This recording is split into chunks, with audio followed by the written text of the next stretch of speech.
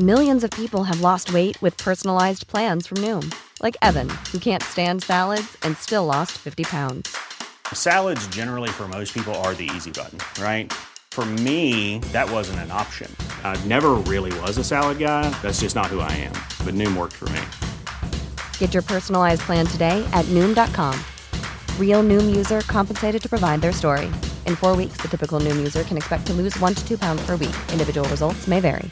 When you're ready to pop the question, the last thing you want to do is second-guess the ring. At BlueNile.com, you can design a one-of-a-kind ring with the ease and convenience of shopping online. Choose your diamond and setting. When you find the one, you'll get it delivered right to your door. Go to BlueNile.com and use promo code LISTEN to get $50 off your purchase of $500 or more. That's code LISTEN at BlueNile.com for $50 off your purchase. BlueNile.com, code LISTEN.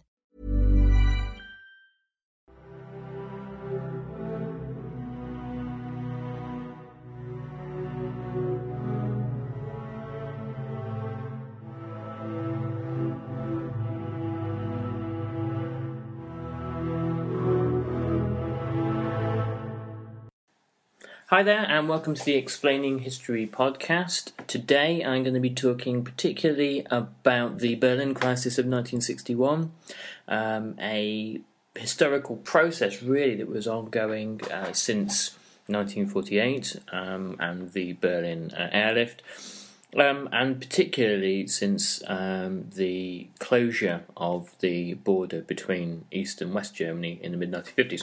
Before I do that, I'm going to make a quick appeal to ask for your help.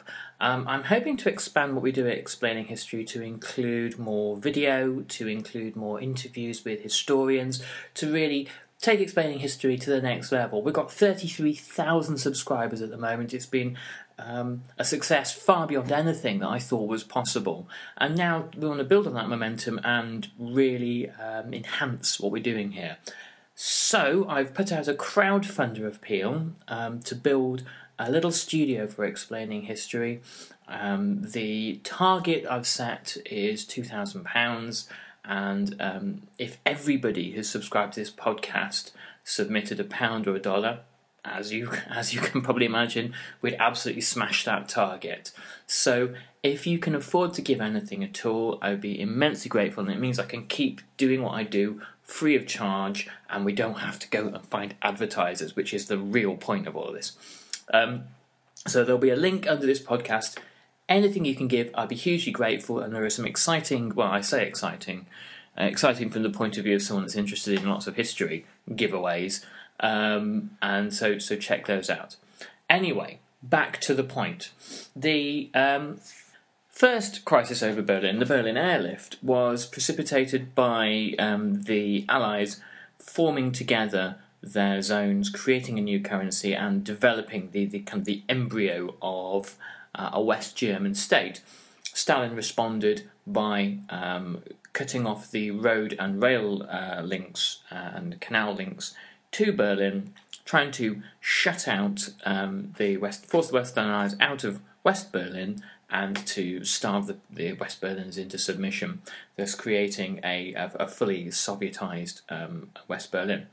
There had always been discussion on the table since the Potsdam Conference of all powers eventually leaving Berlin, merging the zones together and creating a unified city. The way the Soviets chose to interpret that conversation was that the Western Allies would leave Berlin eventually to them. And that's really not what was agreed. However, that is how it was constantly seen by the Soviets, who put continuing pressure on the French, British, and Americans to leave in order to give them that half of the city. Why was it so important? Well, Tony Judd makes the point that Berlin to Stalin wasn't that important, really. It was useful leverage over the wider issue of Germany. He was more concerned with a remilitarized Germany that posed a threat to the Soviet Union.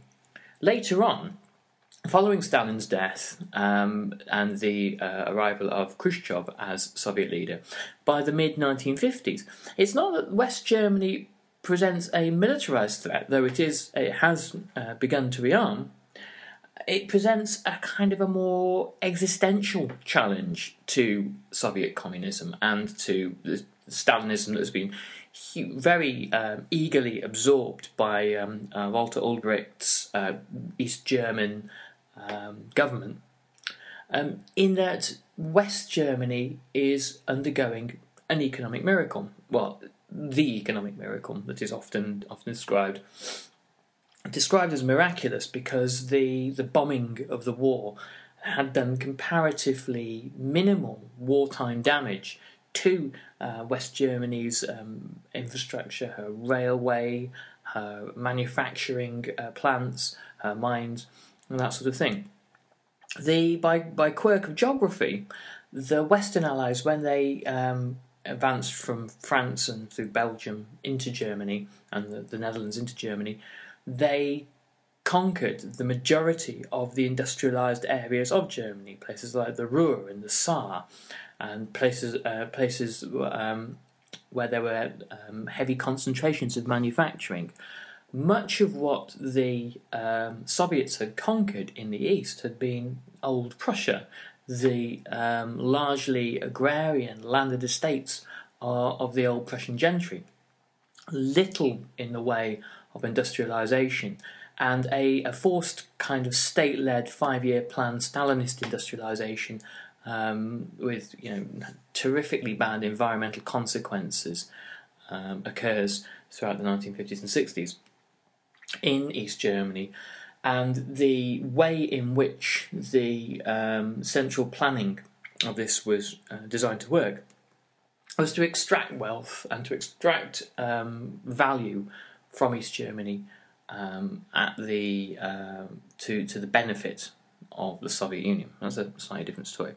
So the economic resurgence, the economic renaissance of West Germany results in the internal border in Germany between East and West being closed and barbed wire fences being erected in 1953. Incidentally, the year of the first uprising against communism in East Germany. And by 1955, the Soviets had really transferred control of that border to the East Germans, who policed it with vigour, shall we say. When you look at the numbers, this kind of makes sense. Between 1949 and 1961, 3.5 million East Germans crossed over to the West. That's 20% of the entire population of East Germany, and East Germany is a much smaller geographical area to West Germany and a much smaller population. But a fifth of the population presents a real challenge to the continued existence of the state. There is no country in the world that can continue functioning losing numbers at that rate. And it's not just that they were losing doctors, scientists, and people that could, people who are at the forefront of developing the economy. They were losing, labourers. They were losing janitors, school teachers, restaurateurs, anybody at all structures of all levels of society. People were making the choice to leave and cross over to the West. This provides communism with a real challenge. The 1950s saw an attempt by the Soviet Union particularly, but also the Soviet Union satellites, to satisfy the kind of consumer needs that had been largely neglected previously by communist regimes. There had been this burst of a consumer-orientated second 5-year plan under Stalin, but by and large, the suspicion of and prohibition of any kind of market mechanism meant that there was a very weak means for satisfying consumer demand, and also going back to Lenin and Stalin, there was this immense suspicion of consumerism. Consumerism was a kind of a false consciousness. It was a cruel bourgeois ploy in order to delude the workers away from more meaningful activities such as the construction of socialism. The Soviet Union and East Germany, synonymous in the sort of the 60s, 70s and 80s with queuing for goods, very often they had plenty of stuff, but it was because the decisions on allocating resources was state-led. They had an enormous amount of the wrong kind of stuff. Large warehouses full of shoes that people didn't want. Large stores that in theory could have been full but which were empty. And this is really because the Soviet command model of the economy is based around production rather than consumption. And the West is completely opposite, and there is a very quick and easy answer as to which one was more popular. And of course, in addition to material shortages, there was a flight from state repression. The last great Stalinists really are the East German Stasi. They take their cue from the Russian state security services very seriously indeed, and are enormously zealous with it, right really till the end of communism. So once the internal land border had been closed, the only porous point between East and West was Berlin, and this is partly because the checkpoints in Berlin, from East Berlin to West Berlin, are much harder to close because they are manned by all powers, and there's a kind of a diplomatic traffic that comes to and fro, and the Soviets don't want to give the impression that they are being too oppressive in Berlin, as it really doesn't look very good. So There's never been a faster or easier way to start your weight loss journey than with PlushCare. PlushCare accepts most insurance plans and gives you online access to board-certified physicians who can prescribe FDA-approved weight loss medications like Wegovy and Zepbound for those who qualify. Take charge of your health and speak with a board-certified physician about a weight loss plan that's right for you. Get started today at plushcare.com/weight-loss. That's plushcare.com/weight-loss. plushcare.com/weight-loss.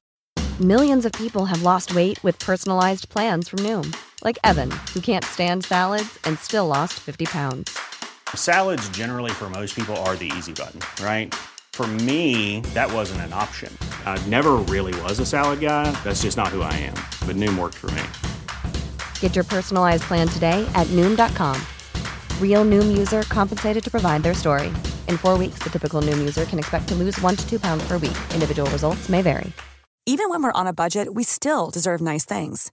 Quince is a place to scoop up stunning high-end goods for 50 to 80% less than similar brands. They have buttery soft cashmere sweaters starting at $50, luxurious Italian leather bags, and so much more. Plus, Quince only works with factories that use safe, ethical, and responsible manufacturing. Get the high-end goods you'll love without the high price tag with Quince. Go to quince.com/style for free shipping and 365-day returns. So Berlin remains an open conduit. However, by the late 1950s, the East German authorities are aware that they are losing a great many of their best people through this conduit, and also there is an obsessive state security about two-way traffic. Obviously, Berlin is, at this point, the world centre of espionage, and if you've ever read a Le Carré novel, a lot of the action happens in and around close to the Brandenburg Gate, crossing over of people from East and West and places like Checkpoint Charlie and that sort of thing.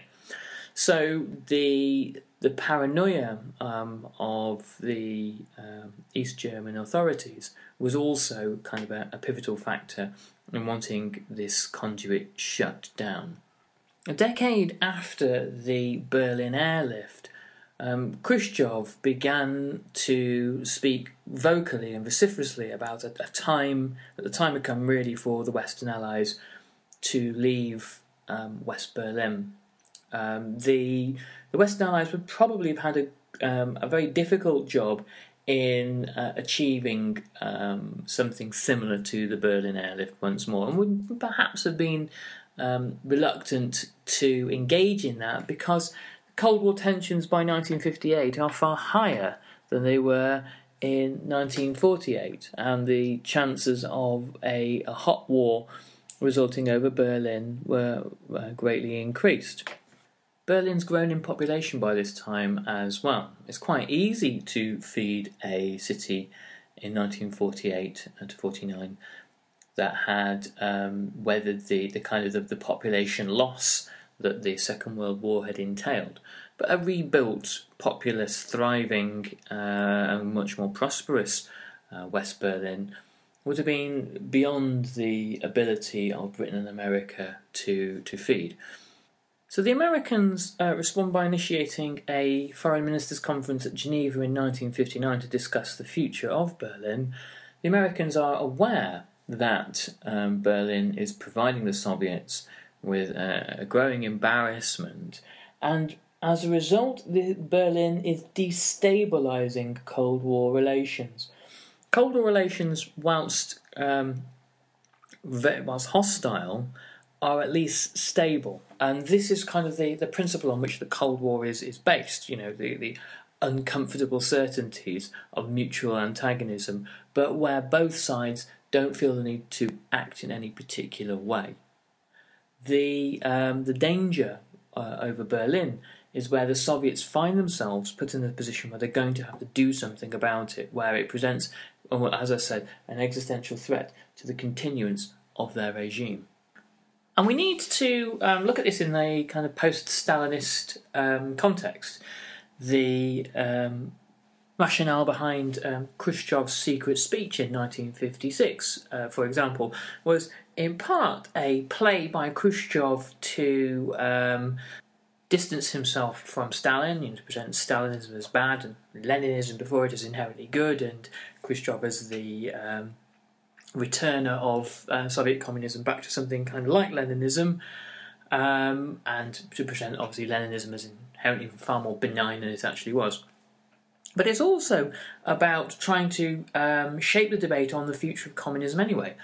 Once one accepts that Stalinist repression can't work anymore, and that in order to try to apply things like the purges to the Soviet Union again would be, by the 1950s, practically inconceivable.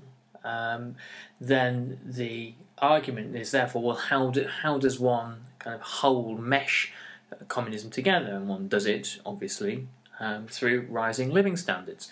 And the irony for the Soviets, and this is a huge problem, is that if that's the way you're going to go, then an example of far more effective improvements in living standards, i.e. liberal democracy, free markets and bourgeois capitalism over the border in West Germany is a real problem.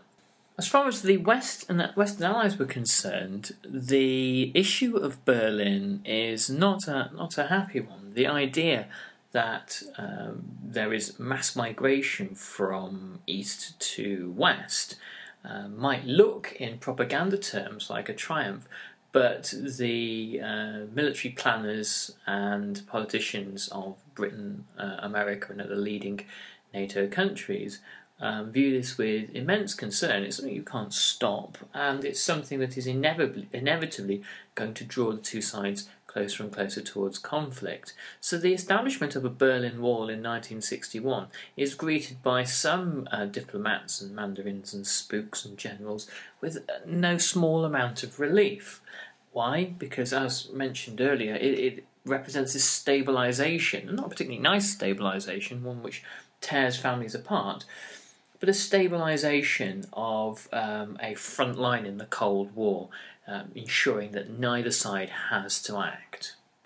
Khrushchev had been used to dealing with Eisenhower on the issue of Berlin, but as the presidential elections of 1960 drew closer, he started to accept that A new president might be easier to deal with. There are two choices. There is the anti-communist Richard Nixon, who's been Eisenhower's vice president, or the new and less well-known John F. Kennedy, whom I think Khrushchev took for being a slightly easier touch. But John F. Kennedy was in no way less an anti-communist than Richard Nixon had been.